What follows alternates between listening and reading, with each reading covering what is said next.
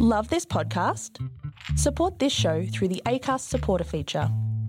It's up to you how much you give, and there's no regular commitment. Just hit the link in the show description to support now.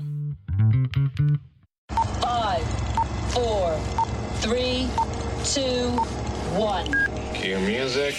This is Movies First with Alex First. While this mightn't be 28 days later, Cargo is an Australian outback zombie film with some bite. This is a survival story with a difference.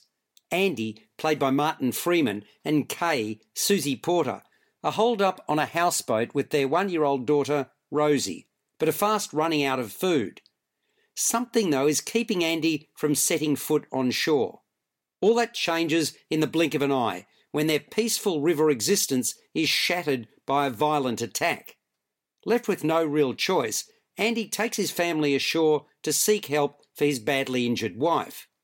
His family's predicament quickly goes from bad to worse, and Andy is caught up in a seemingly no-win situation. Along the way, they encounter a number of characters, some friendly and others hostile. A parallel story concerns a young Indigenous girl, played by Simone Landers' quest to save her father. Cargo's genesis was a 7-minute short that became a Tropfest finalist in 2013 and has since garnered more than 13 million YouTube views. The short was the jumping-off point, but then screenwriter Yolanda Ramke and directors Ramke and Ben Howling added the Indigenous element. You're listening to Movies First. For more, like us on Facebook and follow us on Twitter. The initial setup is compelling, inasmuch as we know something is remiss, but don't understand just what. The build-up then to the discovery of a zombie apocalypse is a good one. A tranquil ride along a river in remote territory is about to turn very nasty. The setting is magnificent, and the cinematography outstanding. Jeffrey Simpson, who is responsible for Sleeping Beauty, serves as director of photography. Freeman is a likeable, pragmatic centrepiece of the action. I also liked the introduction of a series of new characters as the movie unfolded. At times, though, I wanted a bit more to be happening, and in the end, a tighter 90 minutes would have served the offering better than its 1 3/4 hour running time.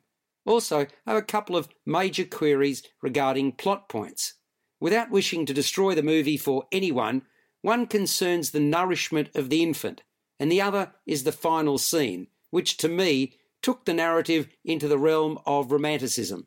Still, for the most part, I found Cargo an engaging and entertaining ride. It scores a 7 out of 10.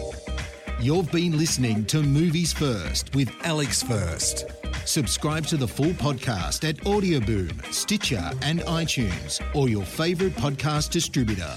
This has been another quality podcast production from Bytes.com.